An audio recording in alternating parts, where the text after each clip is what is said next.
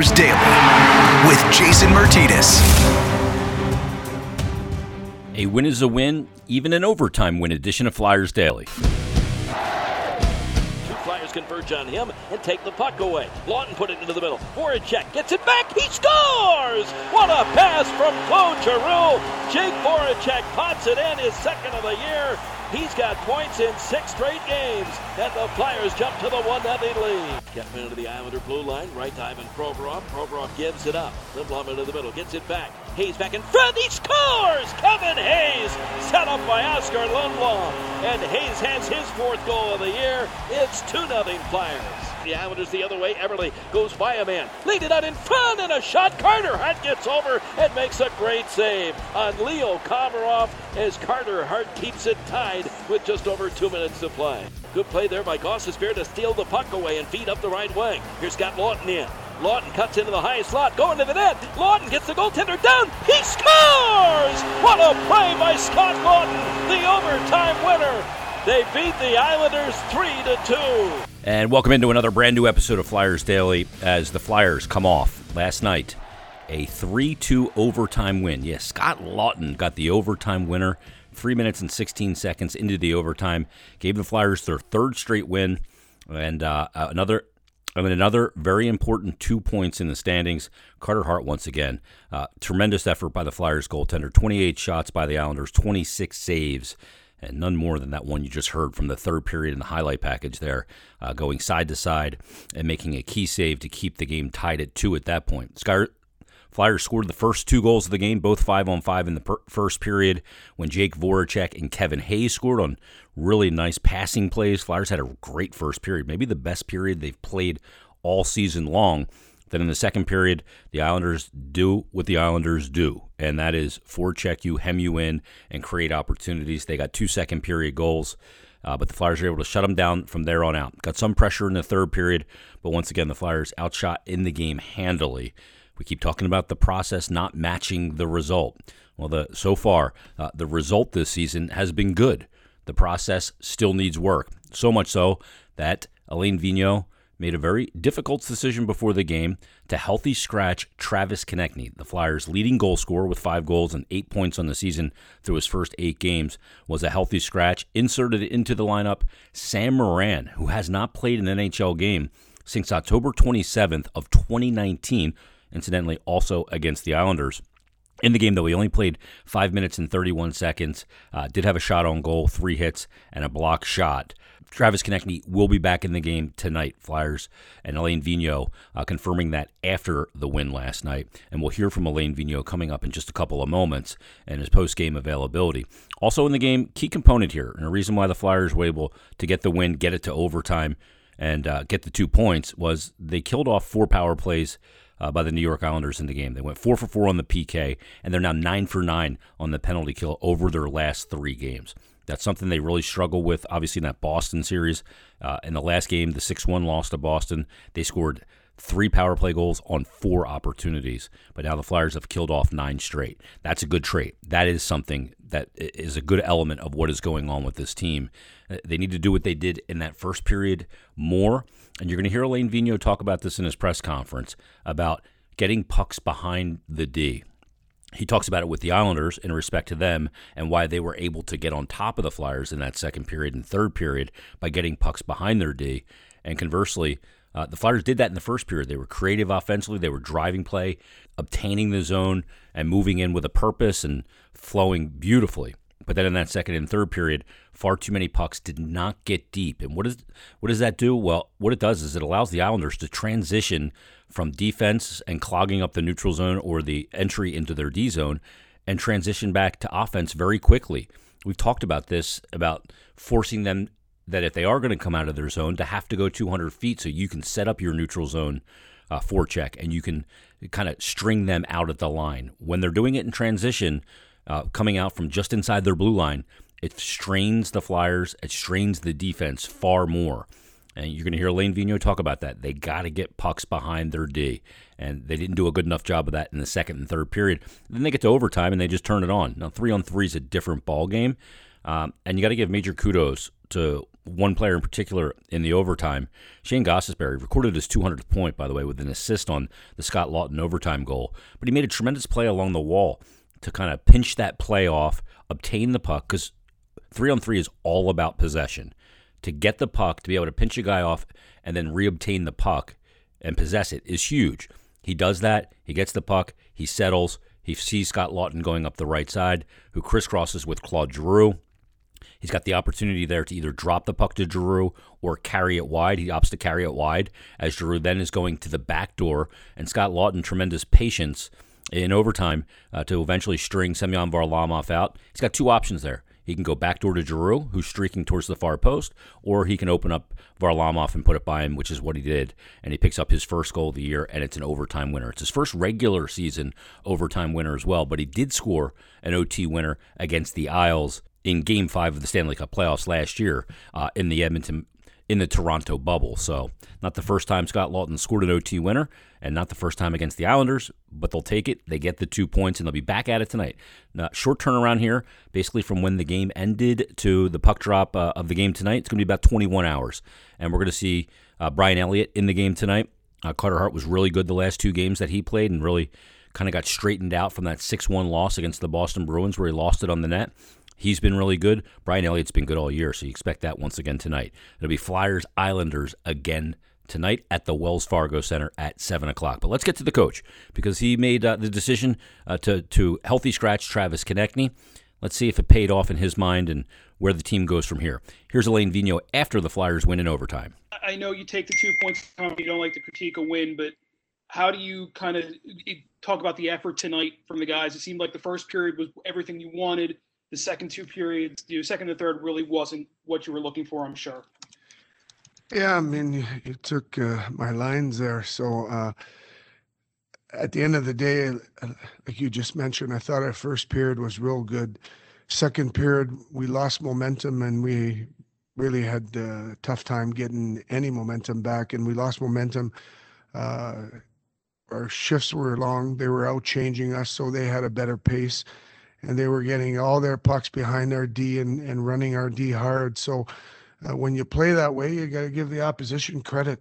They played real strong second and third period. That's, the team that went to the Final Four last year. So they're a real good team. And they, because of the fact that they were out changing us and forced us into a couple bad penalties, and we're able to get pucks behind our D. They made it extremely hard for us last second and third period.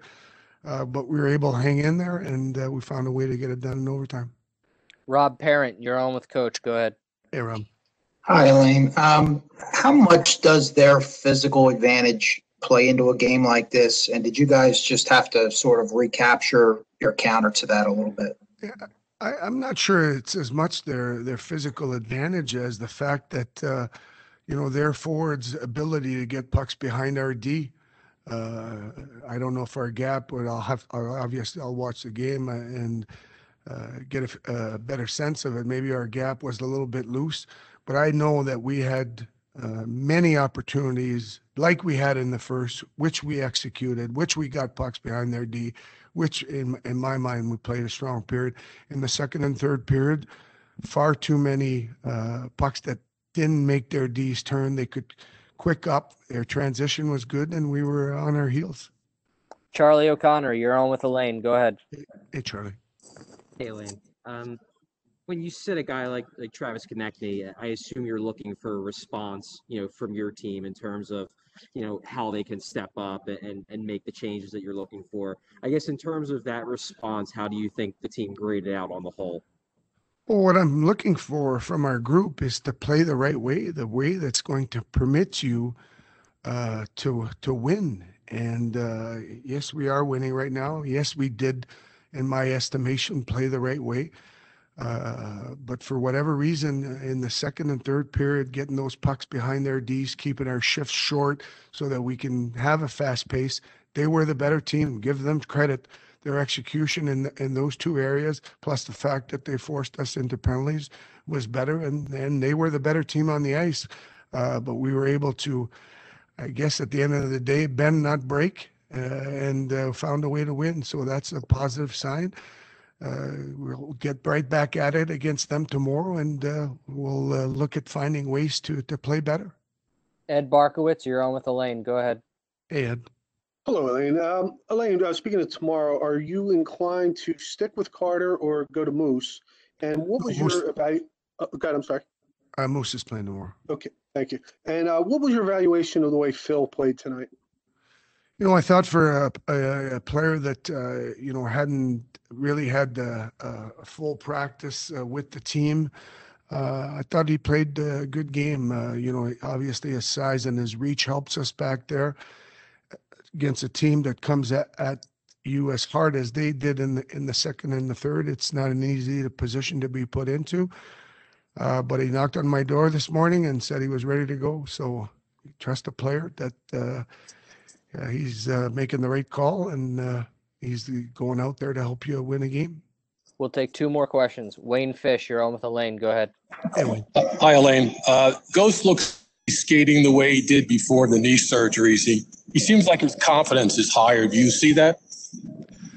There's no doubt that the Shane that I'm seeing on the ice right now is one that seems to have more confidence, is making more plays. His gap is tighter, so I can only think that it's going to get better. There's a man that was out with COVID for quite some time, 10 to 14 days, and came back, had a practice, couple skates on his own, and he's played 3 games, and he's played good for us. Last question. Jeff Skversky, you're on with Elaine. Go ahead. Hey, Jeff. Hey, Elaine, how are you? Do you expect do you expect TK to be back tomorrow? Yes. Okay. And then, obviously, with him, he's been scoring a lot of goals. You said pregame you weren't happy with some of the 5-on-5. When you do this, obviously you hope to get it to spark with that player as well as the team. How do you feel like the team responded not only tonight, but how this will help you guys going forward, that, anyone in your lineup, if they're not playing up to, your expectations, can sit? Well, I mean, like I said a bit prior, I liked their first period. I think you got to give the Islanders credit for the second and third. They played extremely well, and because of their forcing us to play at 200 foot and go back for pucks, they had more of the zone time and more of the pressure time. As far as TK, I mean, it's like a mother or father, sometimes making tough decisions with their children. It's not that they don't love their children. They're trying to get them to do the right things.